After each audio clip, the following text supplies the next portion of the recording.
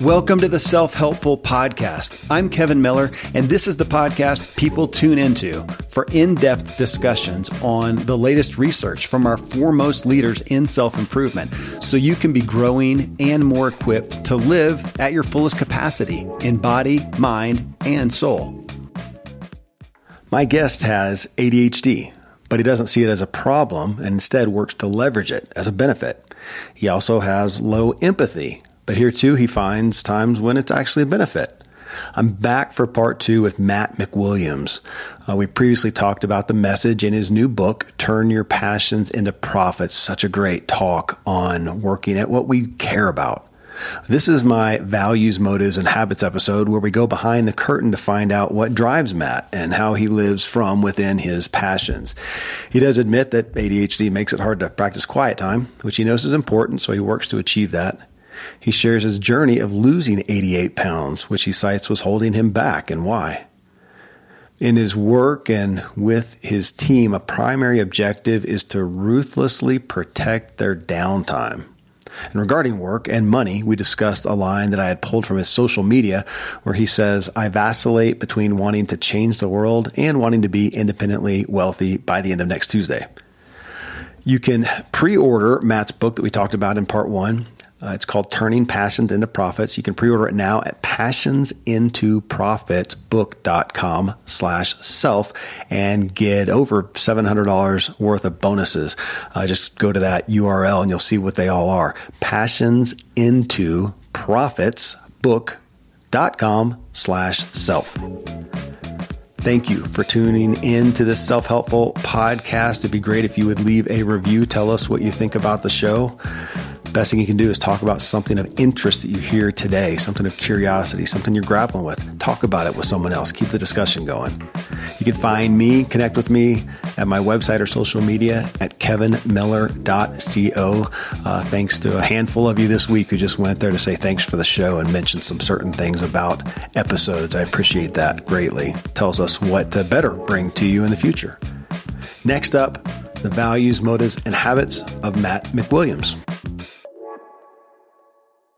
I'm a foodie and I enjoy learning about the process that brings great foods and beverages from idea to the table. And then I like tasting them and learning the nuances of what creates the most significant tastes, from coffee to cheese to distilled beverages. I did a tequila tasting in Mexico and recently bourbon. Heaven Hill bottled in bond bourbon really impressed me from the story to the taste. I grew up in Kentucky where horse racing and bourbon are famous, and I got introduced to Heaven Hill bottled in bond bourbon. It's produced by Heaven Hill Distillery, which has been and still remains family owned since 1935. And I'm impressed with the bourbon's ultra rich, smooth taste. And right on the bottle, it states that this bourbon is 7 years old, which is actually 3 times longer than what's required to be certified as bottled in bond. I feel with beverages, the longer the prep, the better the taste. Being a bottled in bond product means it must pass a list of 7 requirements that set the standard for this quality bourbon. So look for it at your local store. Heaven Hill reminds you to think wisely and drink wisely. When you need mealtime inspiration, it's worth shopping Kroger, where you'll find over 30,000 mouth-watering choices that excite your inner foodie. And no matter what tasty choice you make, you'll enjoy our everyday low prices, plus extra ways to save, like digital coupons worth over $600 each week. You can also save up to $1 off per gallon at the pump with fuel points. More savings and more inspiring flavors make shopping Kroger worth it every time. Kroger, fresh for everyone. Fuel restrictions apply. Matt, we ended our last discussion, part 1, talking about culture and connecting with people. This is it right here, is going through. So what's Matt about? So if you're going to work with all the people you can work with on your business, here you can find out what Matt is about. And that's why people like this show, because we go behind the scenes and find out what the values are. And I think people want to know that in this day and age where we want to trust the people that we're working with. So we're gonna find out about you, for better and worse. You ready? Yeah, All I right. told you this was my favorite episode. Well, I appreciate that, man. You said that this is your favorite episode, and I hear that so often. To listen to, yeah. Thank you. Thank you. All right. Well, the first one is spiritual. I know that that's a big part of your life, but I like this concept of looking at, okay, when you get that word, what are your values? We don't often get that asked. You know, we talk about what's your spiritual beliefs, whatever. What are your values? So tell us. I mean, my value, like, so spiritually, I mean, it all comes down to, for me personally, my relationship with Jesus. I mean, that's what it is, and that's not to say that if you don't, I'm not one of those people that doesn't make you a bad person and all that fun stuff. But, for me, that's like the highest thing. If I'm serving him, if I'm doing the things, Bono from U2 said, like, spend less time trying to get Jesus to join your walk, and why don't you join the one he's already on? And I probably butchered that quote, but that's what I'm trying to do every day. I know at the end of the day, at the end of the week, that if I've done that, all the other stuff, not only will it take care of itself, but in some sense, it really doesn't matter. And to tie that back from a business and a purpose standpoint, for me, it comes down to, this is one of the things in the book is like that, that purpose, that calling, like, why does your business exist? Why do you exist? Why does your family exist? Like, I don't know if we all realize that sometimes, but newsflash, our family doesn't exist just because it's fun to have kids and it's fun to have a wife or a husband. Like, we have a purpose as a family. And for us, ultimately, it comes back to, to serving God, to doing the things from a habit standpoint that play into that. Like, it's something I got away from for longer than I'd like to admit, but years, the regular just time with God, like spending time in his word. And so I was working with a counselor. I have a counselor actually I work with specifically on ADHD. And he's a Christian counselor, though. And he's like, what's your quiet time look like? I was like, my what? Like, oh, yeah, I know I'm supposed to do that, but I can't do that. Like, if I try to do that first thing in the morning, I fall asleep. And he's like, so what? What if you fall asleep? Do you think God's going to be sitting there, you're 12 minutes into your reading, your scripture reading, and he's going to go, gosh, that Matt McWilliams fell asleep again. Can't believe he did that to me. No, he's going to be happy you spent 12 minutes before you fell asleep. He knows that you have ADHD. He knows that you're going to, get 3 minutes into Psalm 42 and go, oh, that reminds me of that song. Let me look that up on Spotify. He knows you're going to do that, Matt. And so for me, it ultimately, just from a practice standpoint, it's that time in the morning, that 15 to 20 minutes of sacred time in his word, praying, and really just reflecting on, what is he calling me to do today? What's that walk for me on this one day? Because that's all I got to do is one day at a time. Well, so let me ask about that. So here's a value that you have is your spiritual walk, and for you, a faith in Jesus, in God. We can, if we want to broaden out, but to do that. And then you say you go through this time longer than you want to admit of not really investing in that. Is that fair? And if so, it was erratic. Yeah. What happened? Did the value change, or was it just a discipline of time management? What happened? Yeah, I think so. I've ended up having these very odd indirect things that I think my counselor knew would happen. I don't fall asleep. I do a quick 3-minute exercise, when literally when I say exercise, I do jumping jacks, a few push-ups, some kicks and stuff just to get my blood flowing. And then I don't fall asleep. I haven't done it once. I haven't fallen asleep once, but I think the discipline, I think there is an aspect of discipline, hey, I did it. I did my 15 minutes. And it's not like, I did my 15 minutes in that sense, but I did something that required discipline, and I did it early in the morning, and I did it most of the time before anybody else was up. Sometimes, the kids will wake up early and they'll come down and give me a big hug in the middle of it. But I did something that I focused on for 15 minutes, and I usually don't check Spotify, and there are times where I go, oh, it's been 20 minutes and I really do need to move on now. I've got other stuff to do, but I kind of want to finish reading this story. Sometimes I don't remember what happens next. A lot of times I do. Yeah, the Israelites escaped Egypt. We all know they make it to the promised land, but there are elements of that even, which is where I'm at right now, that I forget exactly what happened. And I'm like, I just want to know. But that couple of years where I got away from that, and it's not that I never did it. It just it wasn't a discipline. It would happen sometimes at night. Yeah. Sometimes it happened, at 9:30 in the morning, and then it would happen here, and then sometimes I would fall asleep, and and all those things it was just all over the place. I'd miss entire 3-day periods where I wouldn't do it. And for me, it wasn't that the faith didn't go away.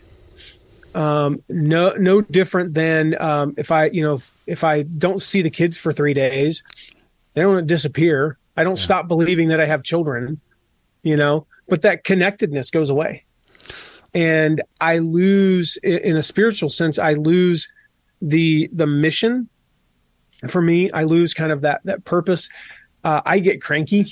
That's just a natural byproduct. I get very caught up in what's important to me. How does this affect me? Everything's about me, and I totally forget about the needs of others. Yeah. And that it's a very slow, gradual process. It is not a overnight thing like, oh, I missed my Bible reading one day and I just became a jerk the next, but months, years of, I kind of mentally became a little bit of somebody I probably wouldn't want to be friends with, and very thankful that he turned me on to that because he used what I knew would work. He used what he knew would work. He used the fact that it was almost like a challenge. Like, no, I just want you to do it, because he knows if he pushes me and challenges me to do something, I'll do it, and I'll come to him and say, I've done it for 90 straight days, so that was what worked for me. On your book, which as you and I are on Zoom, and if folks are watching the video, it's the banner behind you, turn your passions into profits. When as you spend a large amount of your time working with people to take those things they care about and turn them into a vocational opportunity, a business opportunity, I'm going to guess that the vast majority of them find that purpose in a purpose greater than, again, the actual thing, like we talked about, whether they're an accountant or they're the affiliate guy like you, or they're doing a podcast like me or whatever, that to really find that passion, it's connected to a greater purpose. Now, whether that's Jesus or God. Now, I have a lot of people on here, as you've listened to this show, who do not believe in Jesus, may not even believe in a God, but they all, I don't think I can say I've never had anyone on the show who does not directly correlate what they do to a greater purpose, which I'm going to say is the core of spirituality in general. But I'm going to ask, I bet that's what you find with pretty much everyone you work with. It is. I mean, it goes, there's an old saying that the only scorecard we have in business is the financials. And so, I mean, that's our scorecards are financial, in our business. But for us, our mission with the book, for example, is to help 25,000 people make their first dollar from their business. I know that the first dollar is infinitely harder than the next 99,000. Yeah. It's infinitely harder than even the first million. Like, if you can make $1, you can make $100,000. I'm like, that's what we've shown. It's the first dollar. There's a reason why if you go to a restaurant, I love it. You go to a restaurant and they have that dollar up there, from their first customer, right? Yeah. Think about all that went into making that $1. Now the restaurant's been there for 17 years, making a couple $1,000s a day is not hard. $1,000, whatever the numbers are, that's not hard. But that first dollar was thousands of hours went into that. And in our business world, like what I teach, mostly online business, the principles are the same for offline, but in online business, we don't have that actual dollar bill. And so one of the things that we do for our customers, again, is a representation. So when you buy one of our courses, you'll get in the mail and it'll have a certificate and a dollar bill. And all we ask is that you frame it, because we're not mailing frames, because I don't know how to mail them and not have them break. Right. So go to a store, buy a frame, put that in there. And then when you make your first dollar, that first dollar is going into your PayPal account or directly into your bank account. There's no representation. We have hundreds, possibly thousands of students that have that dollar bill on their wall as a reminder. Like, I did it. I made that first dollar. And the funny thing is, if you look at the students that we had that put that dollar bill up there, those are the ones that end up being successful. Very few of them ever give up. Yeah. Very few of them don't make it. Very few of them are still part-time 4 or 5 years later. So for us, that's from a spiritual standpoint, I mean, we're helping them do the things that they're called to do that they can't do if they're not making money. You can't continue to run a business if you're not making money. That's not a business, actually. That's called a hobby. Yeah. And so, it's definitely deeper. And we talk about that all the time in our team Slack. The stories that we're sharing are the stories of people who, are, breaking through those usually mindset obstacles, and it has nothing to do with the tactics or strategies. No, we're talking about spiritual aspects, and you mentioned Bono, which I would assume everybody knows, lead singer of the infamous band U2. So I'm curious if you listen to, because I keep getting texts from my dad on the family chat who's listening to Bono's new book, Surrender.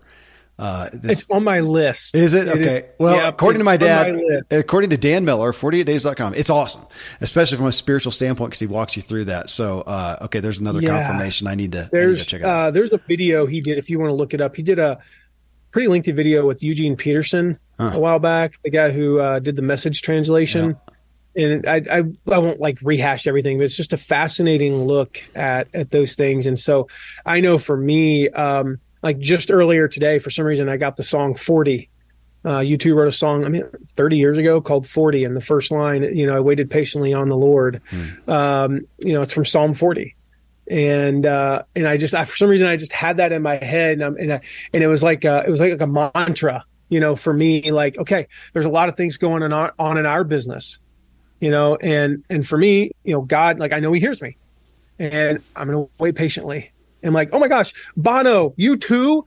How is it that they're impacting my spiritual journey? But it's kind of weird. Right. That's where we pull those from. The culture. They created a culture, just as we talked about before. Okay. Next one here is relationships. And man, again, folks, if you didn't listen to part 1 of our talk together, go listen to that. I don't know what the episode number is right now, but because on the aspect of relationships, I love your story of you being hit. You said just recently with coming into your kids, you had been working with somebody in the parenting sector, and you came in and realized, man, I just helped so many people have this parenting fruition that you're experiencing right now.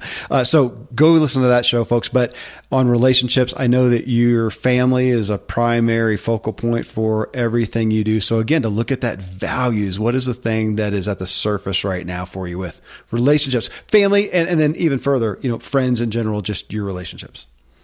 Again, I mentioned in the last show, I'm an introvert. And I'm one of those people who could, quite frankly, hole up in a cabin for weeks at a time and never talk to another human being and be perfectly content. Me too. We should go on vacation together and not talk. And never talk. Yeah. I look at it, and so one of the things that's really, it's a challenge for me. All right. It's not something I was just born with, is empathy. I'm by nature, I'm not an empathetic person. And that is probably the biggest thing I've had to work on with both both of our kids and my wife, and every other relationship, is just that empathy. One of the books that completely transformed my life is called Leadership and Self-Deception. First time I read it, I was like, this is the hokiest, dumbest book I've ever read in my life. And it had no impact on me whatsoever. And it's because I was at a very different phase in my life. I was single, and I was running a very successful company, 52 employees, doing, a couple $1 million a month in sales. And I was in my 20s, and by gosh, I had the corner office in my mid 20s. I made it, dude. This book means nothing to me. I only read it because it had the title Leadership in it. And it's all about really just, if I were to sum it up, and I highly recommend it, it's just seeing people as people.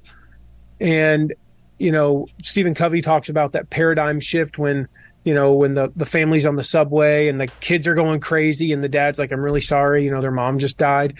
And I try to think about even applying that to situations where I get cut off on the road and I go, I don't know what they're going through.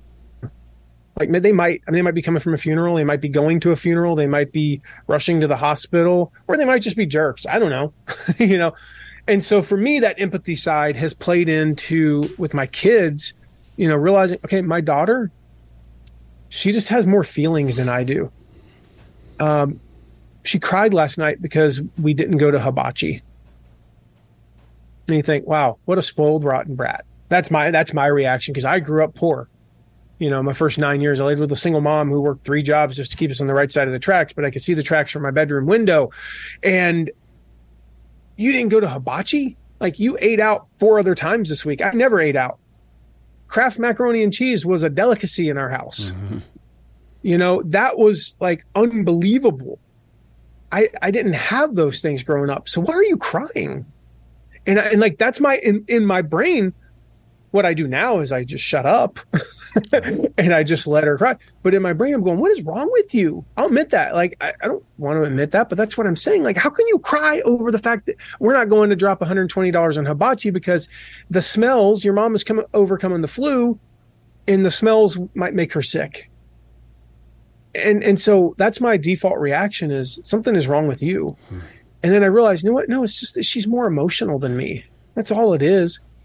I take things in stride. She doesn't. She needs a little bit more coaxing. On the relationship side, it's probably, I don't want to claim this, but it's probably always going to be the lowest of the 7 spokes of the wheel. Yeah. But it's getting better. And part of that is just learning to be empathetic with people, to see things from their perspective. And, and understand that just because they're my children, just because it's my wife and I chose her, just because they're my friend doesn't mean that they're exactly like me and see everything like I do. Thankfully, the days of building a business website, then having this massive endeavor to integrate an online store are gone. Today, Shopify has fixed all that. I had one business where we actually built the entire website on Shopify's platform. So whether you're just starting out or you're selling $1 million of product already, Shopify is just the industry leader. It works the same for physical products or online and digital, and Shopify is just hands down the best out there. Most importantly, Shopify helps you turn browsers into buyers with the internet's best converting checkout. It's 36% better on average compared to other leading commerce platforms. Getting people to buy is not that hard, at least to the buying point, but getting them to actually give their payment info is, and Shopify is king in that department. They also have top tier customer service, which I think is critical. You can sign up for a $1 per month trial period at shopify.com/Kevin. That's all lowercase. Go to shopify.com/Kevin to grow your business no matter what stage you're in. Shopify.com/Kevin. Most of today, you will be indoors, likely your home or your office. I am as well. Even with my treks out into the woods, I spend a lot of time inside. And we're going to take about 20,000 breaths. According to the EPA, the indoor air is 2 to 5 times more polluted than the outdoor air, sometimes up to 100 times more polluted. At my studio, we have heat being forced through old ducts. I walk on carpet full of years of junk. No idea what's floating in the air that I'm taking constant gulps of. The solution is an air purifier, and Air Doctor is just the best. Air Doctor filters out 99.99% of dangerous contaminants and allergens such as pollen, pet dander, dust mites, mold, bacteria, viruses. They do it so your lungs don't have to. Air Doctor comes with a 30-day money-back guarantee, so if you don't love it, just send it back for a refund minus shipping. Go to airdoctorpro.com and use promo code Kevin, and depending on the model, you'll receive up to 39% off or up to $300 off. Exclusive to podcast customers, you will also receive a free 3-year warranty on any unit, which is an additional $84 value. So to get this special offer, go to airdoctorpro.com. Use promo code Kevin. airdoctorpro.com, promo code Kevin. Friends, I'm pretty candid about my lack of financial prowess. Money and numbers are fairly Greek to me, so I need a lot of guidance. One of my closest friends is a wildly successful wealth manager, and I'm working on some financial literacy and just continually seeking guidance. So I ask you to check out yahoofinance.com. Nobody knows it all, and Yahoo Finance is an incredible resource for the rookies like me or the seasoned investors. Before my dad passed away recently, Dave Ramsey and his wife Sharon flew down to visit. We all got to spend a day together, and I was at yahoofinance.com just now. I saw multiple news flashes from Dave and other people that you respect, and they're hitting so many of the hottest areas in finance today. So it's a place to get a snapshot of all aspects of your financial interests, and if you have them, your portfolios. I hadn't realized Yahoo Finance is the #1 finance destination, producing a holistic look at the financial news cycle, including breaking news, original editorial perspectives, analyst ratings, independent research, customizable charts, and so much more. So for your comprehensive financial news and analysis, visit the brand behind every great investor, yahoofinance.com, the #1 financial destination, yahoofinance.com. One more time, yahoofinance.com.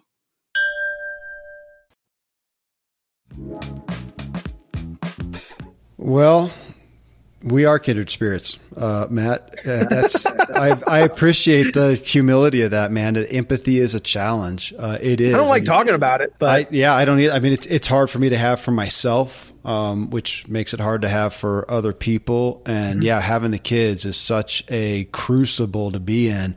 To how do I care and love for them well as they are different, but especially as a. Gosh, you have ADHD, you're an introvert, and empathy is a challenge. So apparently we have the same parents or something. Thank you. No, I think the thing is, like, this is what I've realized is there's nothing wrong with any of those things. I don't want an empathetic doctor, for example. Now, if I'm going through a long-term thing, I do want an empathetic oncologist if I ever have to have that. I want somebody, because that's a long thing.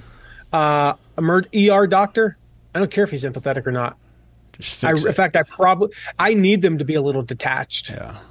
And that's actually the guy who discovered, I just read about this. What did he discover? It wasn't the guy who discovered germ theory. The guy who invented chemo. He was a jerk. I don't remember his name. I think it was an Eastern European name. And I think he was in Chicago. And he had no interpersonal skills whatsoever. Like no, even adaptive interpersonal skills. Like I have adaptive interpersonal skills. Clearly, we work with clients and, I'm pretty good at what I do and all those things. And I'm a good salesperson. And that's because I've developed those things. But this guy had no interpersonal skills whatsoever. He was a jerk. And when they went back, I think it was Malcolm Gladwell that wrote about it in, I think it might have been Outliers, but I'm not sure.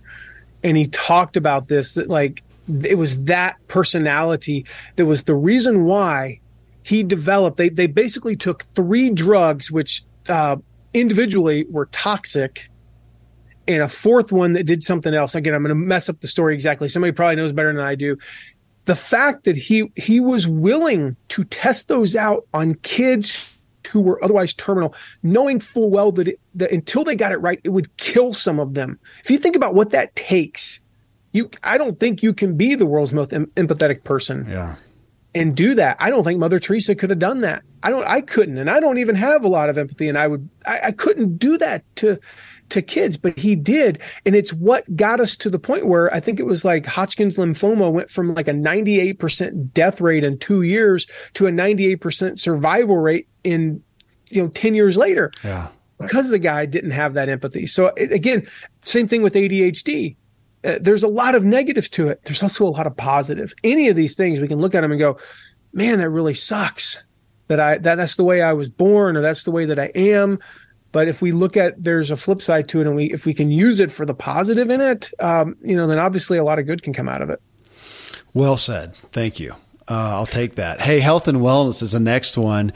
And I've been looking forward to this one because over the past couple of years, I don't know what it is. I remember at some point you and I talked or connected, and you had just gone through a pretty significant health and wellness journey and fruition. Tell me about it. Oh, that goes to who we talked about in the last episode, Alan Thomas. Alan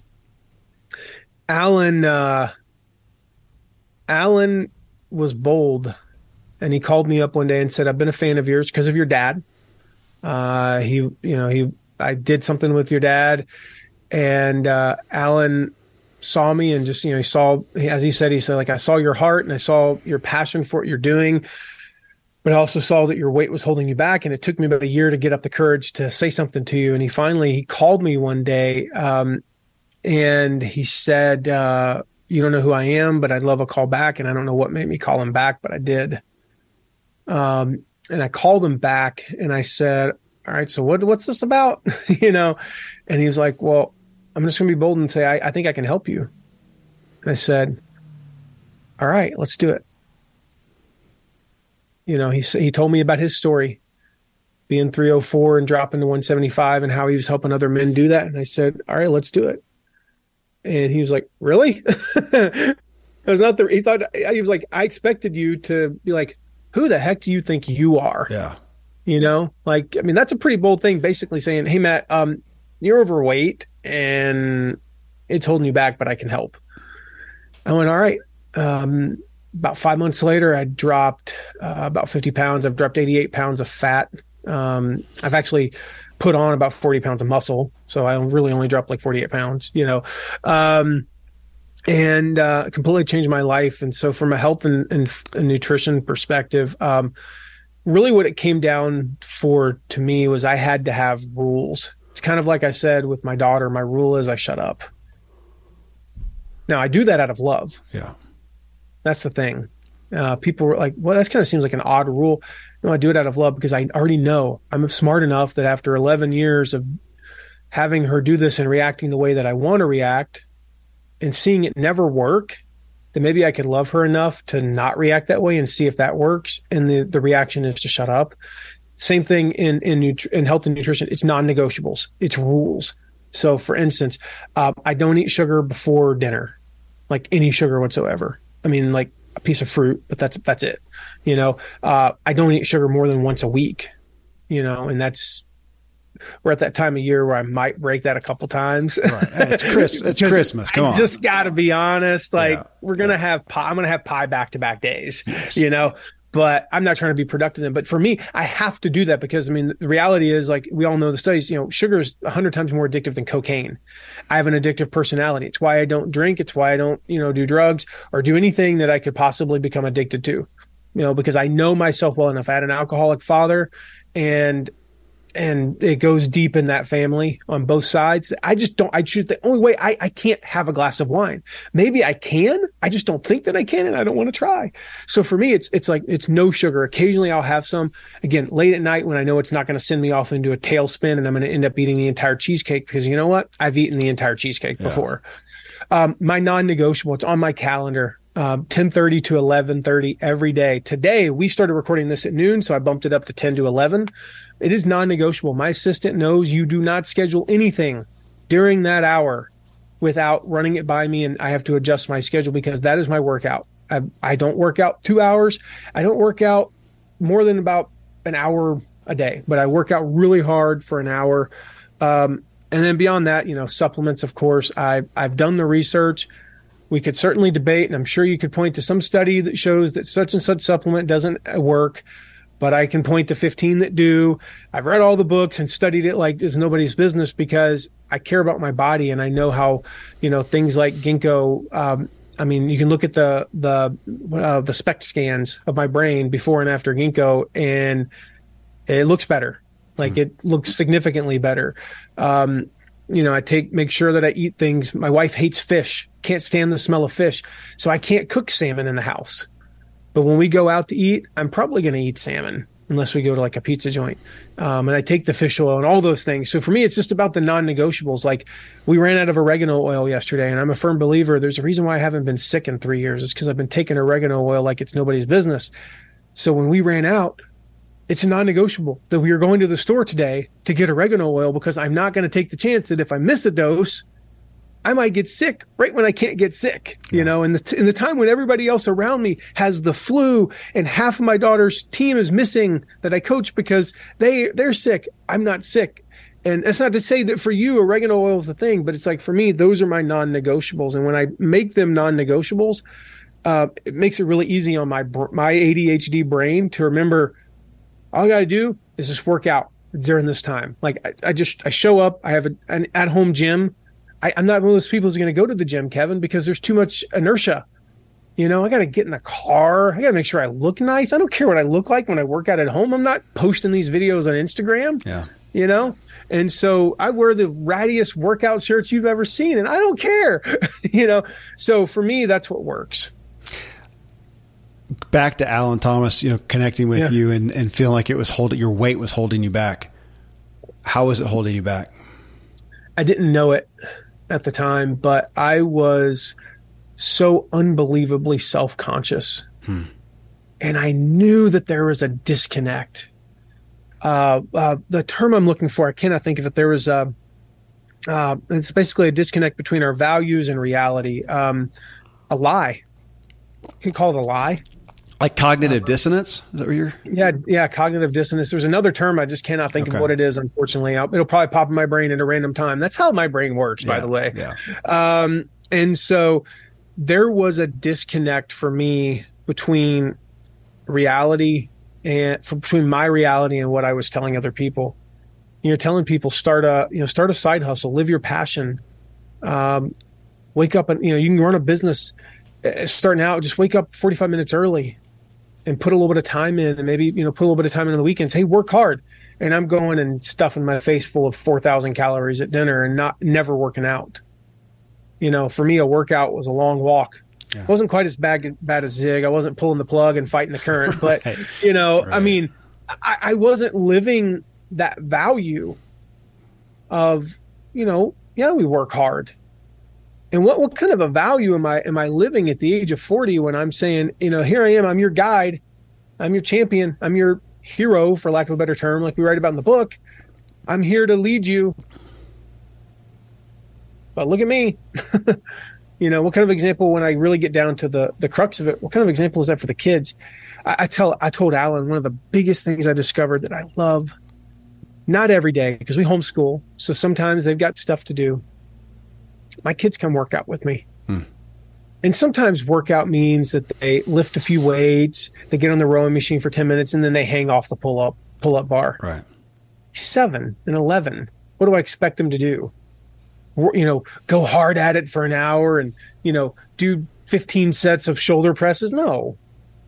But they're doing something, and there's a reason why our daughter at 11 years old, there's a reason why. I mean, she's the only player in her team who can kick a ball 2/3 of the way down the field.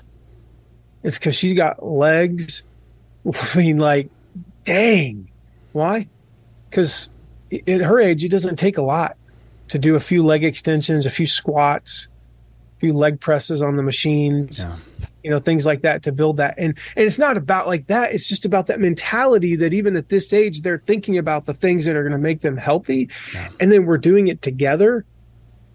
And we're down here and I get to watch him. I've got so many videos of him. Like, he's 7 and he's a little bit small for his age. Probably, I think he weighs like 48 pounds and he deadlifted 120 pounds the other day. Wow. That would be the equivalent of me deadlifting 750 pounds. It's like an ant.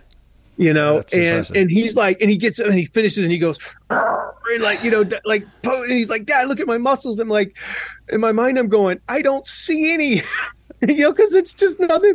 But I'm like, yeah, man, and he's over there doing pull-ups and stuff like that. And like, that's the impact that it's had. And like, what a cool thing. And Alan was like, do you have any idea? Like, that's going to change their lives. Yeah. And I was like, yeah. And that's all you, man. That's, again, it goes back to what we talked about last episode, him just sharing with me this one thing. And all of a sudden it has an impact, not only the obvious one, like I'm hopefully going to live longer and I'm going to get to see their kids and spend time with the grandkids and I'm going to be around longer for hopefully, and I lost my dad when I was 25. He died of ALS and it had nothing to do with anything necessarily he'd done or didn't do with his health. It was, for lack of a better term, bad luck. That's what it was. They think it might be, there's an off chance it's related to pesticide use and he was a golf professional. So it could be a thing, but it wasn't related to anything he chose to do or didn't do. And I lost him at 25. So I didn't get to have that conversation when I was 40 going, hey Dad, I don't really know what to do right now. So I want to be there for my kids when they're 40. Beyond that, the impact that it's having even now on their fitness is pretty amazing. That's some significant seed planting. Man, that's awesome. Well, mind and mental health is next. And you mentioned ADHD. You mentioned that you are consistent with a counselor, but as you look at your own propensities and whatnot, what is foremost as you look at the value you have for your mental health and your mental state and solidifying that? One of the downsides to, ADD is the, my comfort zone is incredible busyness. My rest, like I don't like rest, but again, it's a discipline. So it's outside of like a season right now with a book launch, 11 and a half weeks out of the year, I don't work nights and I don't work weekends. And that's my way of doing, like taking care of my mental health. I have to have that. I have to be all in or not in. Half in does not work for me. It might work for some people. Some people you can do work while watching TV. I can't. Yeah. I can do one thing and one thing only while I'm watching television, and that's stretch. I can do stretches, and that's it. So yeah, for mental health, one of the things, again, counselor, the spiritual side impacts my mental health, exercise, all those things, right? Getting outside, walking, supplements can all help your mental health. But me, it's been learning. I have read probably 150 books in the past 5 years on mental health, ADHD, mental illness and things like that, and just learning more about how the brain operates, and not from a mechanical, like, the cerebellum connects to the amygdala and all. I don't even know if they do connect, for that matter. But like, I've been fascinated with the brain and learning, how we better use it. The End of Mental Illness by Daniel Amen. Dr. Daniel Amen is one of the best books I've ever read. Driven to Distraction by Ed Hollowell, one of those two. Delivered from Distractions, another one. The ADHD Advantage, I interviewed him like 5 or 6 years ago. Dale something or another. Just understanding like those advantages, understanding, okay, we all have faults. Whether, if you look at the disc profile, I'm a high D. Great. Well, there's erroneous sides to that, but there's also advantages to it. And then you look at it and go, gosh, I'm a high C and that really sucks. No, it doesn't. There's a lot of advantages to that. My accountant's a high C and I'm really glad he is, because if he was a high D, he wouldn't be my accountant. Right. We look at all those things, and if we can find those positives, I think in the perceived negatives, it's not ignoring the negative. My counselor, for example, is not ignoring the fact that I have trouble with empathy. He's not saying, you know what, let's never work on that. Let's not try to increase the empathy. But if we can build, number one, see the positive. I have a great ability to disconnect from personnel problems in our business and focus on the issue at hand, and not really get worked up about the fact that a client's being a jerk or something like that. Like, I don't really even notice it half the time. I'm like, I'm focused on the issue. And then we build systems. For me, we build systems around that to cope with the negative. So we build the system around the fact that my brain is going, my daughter's being spoiled and this is annoying. And selfishly, I want her to just stop. Can she please stop? Can she please stop? And I just go, you know what? I can go to my own little world. And in my head, it's funny, like it's almost like the movies where they go into the person's head. And what I'm hearing in my head is I'm going, I wonder if they move the Dallas Cowboys to the NFC West, what that would do. What would be the chain reaction that would set off in the rest of the NFC, and who would need to move to what division? And would that affect the rivalry between the Washington and Dallas? That's what I'm doing. And I'm doing that because that's my coping mechanism to get her to the point where now she's back at her, her happy place, and we're good. And there's nothing wrong with that. And that was the big thing from a mental health perspective, is there's nothing wrong with that. When I first started doing that, I'm like, I'm a bad dad. I'm not even listening to her. No, because if I listen to her, then I get worked up and I start judging her. Rather than just letting her. She doesn't even need me to react to her. She doesn't even need me to, it's weird, she doesn't even need me to hear her. She just needs to verbalize it, and then she's better. With her, that doesn't apply to everybody, just for the record. Sure. So for me, it was understanding how my brain operates. And so, it's kind of a funny example, the Cowboys movie and all that stuff. But like, that's how going into that place in my brain has been what's helped me to cope with those difficult situations, and not devolve into now we're yelling and shouting and, and I'm right and you're wrong type stuff.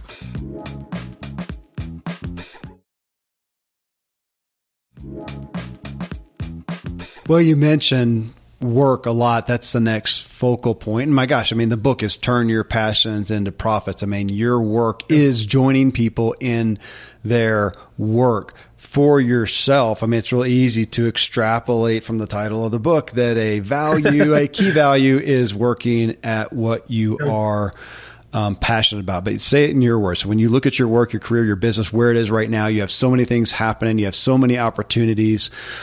Where do you encapsulate that? Okay, this is Matt's value that keeps you on the path you want to be.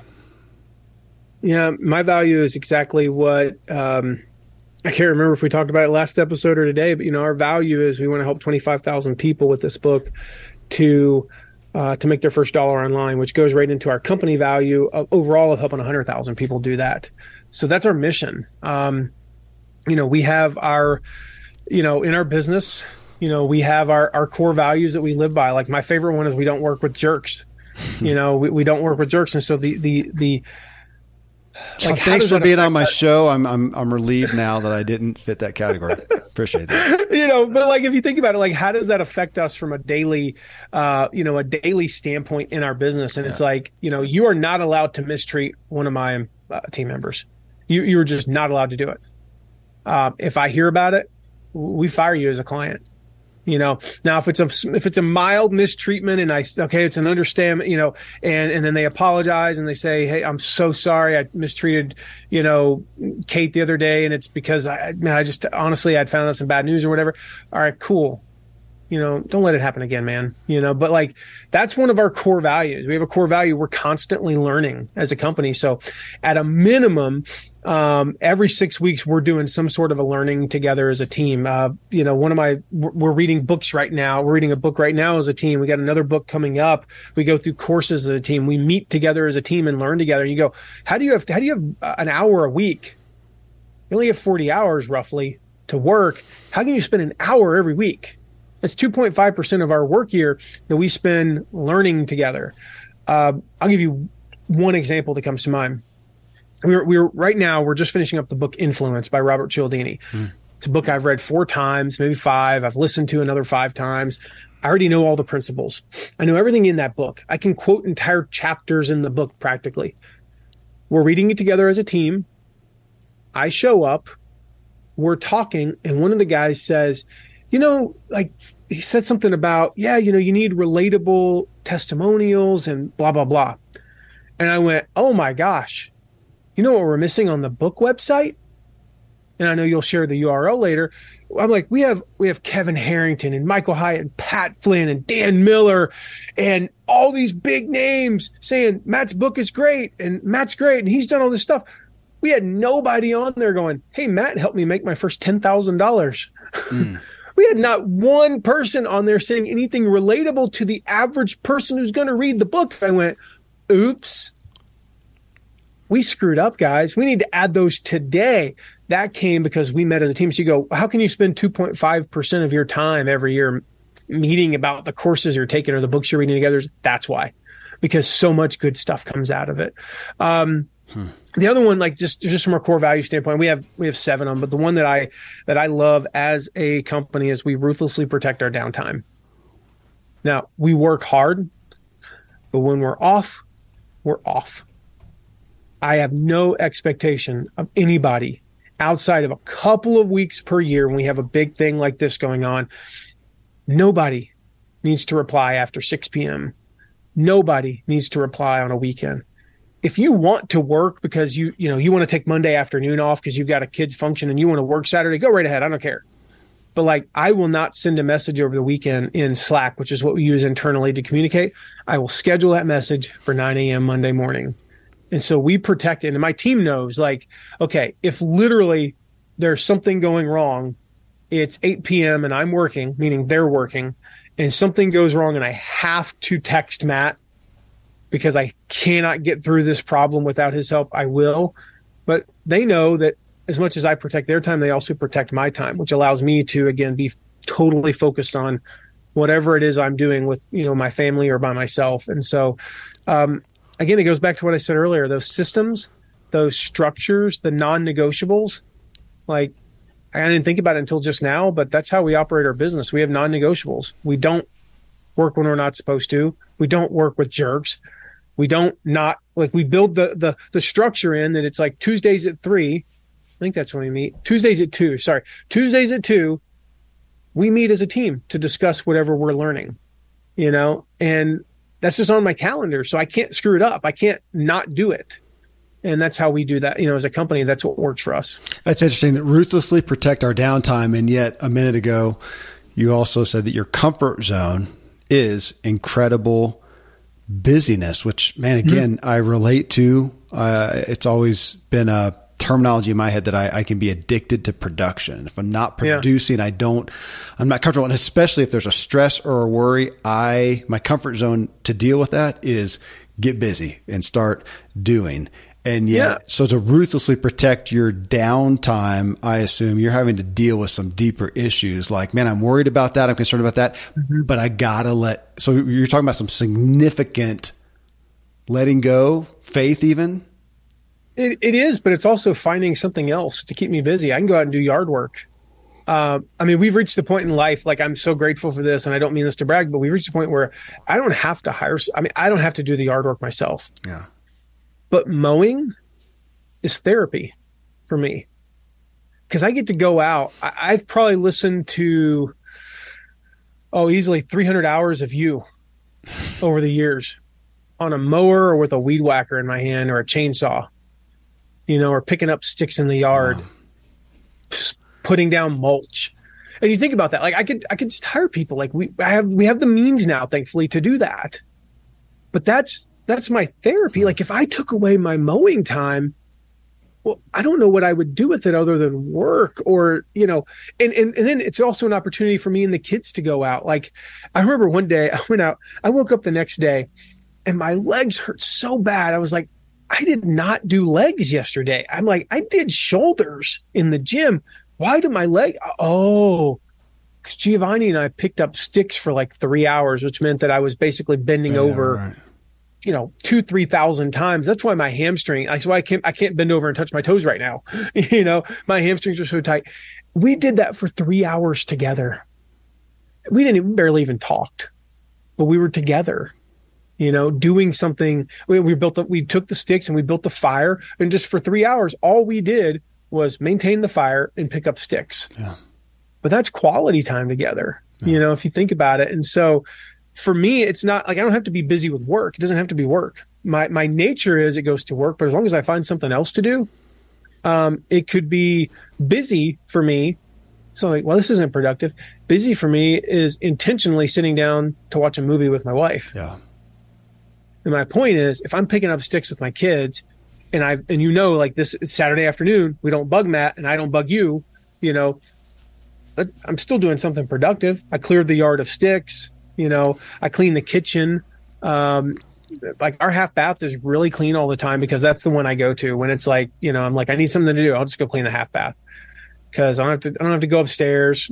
It's not like a whole bathroom. I just need something to do for 20 minutes and I can do that. So I have a really clean half bath, again, same kind of thing. It's something for me to do productive. Yeah. It reminds me of my often co-host, Dr. Randy James, talking about the hard work of relaxation. That typifies it well. Man, the next one is money, Matt. Money, finances, wealth. I saw a Facebook post from you, I think in the past week. And here I pulled out a quote. You ready? You don't know what it is, do you? I don't know what it is. Okay. Right. Nothing scandalous. Okay. I left those alone. It said, I vacillate between wanting to change the world and wanting to be independently wealthy by the end of next Tuesday. Yeah. Yeah. Tell me about that. It goes back to the whole premise of the book, like can we have both? Yeah. Can we have what we're passionate about that's having an impact and an influence on the world? And by world, I mean, like we think, again, world doesn't have to be the entire world. You do not have to be like the leader of the United Nations, just to be clear. World could be everybody in your world, everybody who's an accountant, everybody who wants to get in shape, everybody who's over the age of 65 and wants to start a side hustle, everybody who wants to grow vegetables in their yard in an urban environment. Like that's your world and your business, right? So whatever that is, that's the world you're going to change. And it's that mental vacillation. Like I want to do that and I want to have all the things that I want, from a financial side. Money management, I mentioned, my wife used to work for Dave Ramsey. I was so blessed. I was in college, fall of 2000. I forgot to pay the cable bill. So what they do, I don't know if you guys know this, but they turn your cable off. Mm-hmm. Well, I was so dumb that I didn't understand why, and I didn't know, what do I do? So I just was like, I'll turn on the radio. And good old WTN 997 in Nashville, Tennessee, this guy Dave Ramsey comes on, and he kind of sounded cool. And then, of course, 3 months later, he has this guy Dan Miller on. What year, Matt? If you could guess, 2000. 2000. Okay. Yeah. Oh, I know exactly when it was. It was right before I left to go back home before Christmas break in 2000. When I heard your dad. I mean, I would have never imagined, fast forward 15 years later, I'd be friends with Dan Miller, or that, I would know Dave Ramsey. It's stupid. That would never happen. But I listened to this guy, Dave Ramsey. And so for us, it starts I'm not here to say you got to follow Dave's plan. It's the only plan you can possibly follow. The obvious stuff, we live on less than we make. We save personally. And I'm not endorsing this. I'm just saying this is what works for us. Most of our investments are in mutual funds. Most are in index funds. We divide it up. We have some in big companies, the Coca-Colas and the Apples of the world. We have some in, risky startups. We have some in mid-cap companies, and we have some international. Just doing great. The portfolio is wonderful. We make about what we're supposed to make every year, 11.5% on average. So we're letting our money work for us. We do a budget. We mostly stick to it. I'll admit that occasionally we go a little over. And occasionally we spend less, we just, for whatever reason, we just didn't spend very much that month on certain things. And we do all the things that, I wish I could say there was some magical thing that we do that's better than what everybody else does. And Kevin, let me share you the 3 things I've learned. Here's what I've learned. Do all the stuff you've probably heard from every other guest. Don't do anything that you don't understand. If you don't understand something financially, you have 2 choices. Completely ignore it, which is what I do about 75% of the time. I just decide, I'm never going to do that. And I don't care if I miss it. I have no FOMO financially. Yeah. I just have none. I personally did not invest in crypto. And I'm not saying that somebody who does is wrong. I just didn't feel like I don't care enough about it to take the time to learn about it. And I don't invest in stuff I don't understand. So that's number one. And then the second option is then learn about it. So there have been a few things I really wanted to understand. For instance, I'm fascinated. I'm a student of history. So I got really into economics. Just what is economics? Why we just say that the economy? What the heck is the economy? I literally just asked that question one day. So I went on about a year long. I probably read 120 books over the course of about a year and a half from different perspective. I read socialist books. I read libertarian books. I read in the middle books. I read kids books. There's a book I read that my daughter read before me about economics that I read because it was the most simplistic thing, but I was like, oh, I never knew that. Yeah. And I learned how that stuff works, which helped me to manage our finances. I appreciate that. Yeah, that's not my strongest suit and my most educated place of business. Thank goodness there's people out there like we talked about in the first show, CPAs and such that I can turn to. Man, the last one, Matt, is achievements. And I appreciate you talking about that, having way back then tuning into the radio station, hearing Dave and Dan, people that today, and just the fruition of that. But when you look at the achievements and interests, what springs to mind as some key values? I'm at a season in life where, the kids are playing soccer and they're at the age, especially my daughter. This is the last year I'll ever coach her. Reason I didn't grow up playing soccer. I don't know a ton about soccer. I know about motivation. I know how to get her to do the basic thing, and her team to do the basic things. And we've had a really, successful time, coaching her. But next year, she's at that point where she's going to be too good I can't help her anymore. You know, with soccer, she needs better coaching. And so our son being 7, you know, I've got another probably 2 years with him, maybe 3. So I'm taking every advantage of that. Like my achievements are just like, again, I have never missed a practice outside of when I had COVID. Never missed a practice. Never missed the only games I miss are when they have games at different times in different places. Yeah. Or same time in different places. We finished one game, like I literally finished a game with my son. I took him out 5 minutes before the end of the game. Let the assistant took over, and we hauled so we could beat traffic out of the soccer complex and drove 2.5 hours away to Ohio to show up just in time for her game.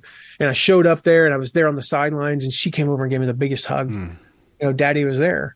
And you know what? Maybe I couldn't have made it. Maybe he would have had another game that afternoon. If his game had been an hour later, I wouldn't have been there. And that's, you know, it is what it is. But I did make it because I'm going to make every one that I possibly can. So I'm at a season in life where my life is incredibly boring in that regard. You know, I don't have a ton of personal hobbies. I love exercising. I love challenging myself. Like my thing is like, every month I do a push-up challenge. Can I just do one more than I did in an hour, you know, the last time? And I'm sure enough, most months I hit my, you know, I'm doing a little bit better than I did last month. I love doing things like that. I love going for walks and just enjoying, you know, nature. Those are like my hobbies. It's kind of boring, you know, outside of some of the other stuff that we talked about. But then it's like, I've got this very short period of time, this very short window in the scheme of life where I get this amazing opportunity to do something with my kids like that. So I'm kind of all in on that as far as the hobbies go. And maybe I don't know if I feel like it ever goes too far, because it's not about them being better. It's not about how they do on the soccer field. It's not about that. It's about like, that's a really amazing time together. And if I feel like that ever goes too far and I'm not doing self-care, I can pull back on it. But honestly, it is kind of self-care. Like I get so much joy out of it that I don't want to go play golf. You know, there's nothing wrong with going to play golf. I just don't want to. Like, go to play soccer with my kids for 2 hours or go play 9 holes, soccer all day long. You know, like that's where I'm at right now. And if that ever changes, then I'll change it. And again, I kind of do build, like I said, structure around that. Like, here's the times when we're going to do it, and here's what we're going to do. And I build that around that because it you know, keeps it exciting and fresh for me. Well, there's the culture of Matt McWilliams right there. Man, I appreciate it. Thank you for you gave me a lot of things to ponder, and yeah, I relate in quite a bit. But man, that's right there, folks. Take that. There's your homework. There's your homework. Start with this show. What Matt just shared. Share yours. Come to Matt and have him help you turn your passions into profits. Man, thank you for the behind the scenes. Thanks for the time. Thanks for the encouragement and the inspiration, Matt. It's a gift. My pleasure, Kevin. Thank you. I hope you folks with ADHD and or low empathy like Matt and myself have found some comfort in the show, and hope everyone got inspiration and ideas. Again, you can pre-order Matt's book, Turning Passions into Profits, now at passionsintoprofitsbook.com/self. You'll get over $700 of bonuses. You can see them listed there. passionsintoprofitsbook.com/self. And thank you, as always, for choosing to tune into the Self-Helpful Podcast. It'd be great if you left a review. Though the best thing you can do is just keep the discussion going. Talk about what you heard here with someone else so it really gets ingrained in your noggin. I sincerely hope I've helped you help yourself so that you can help others.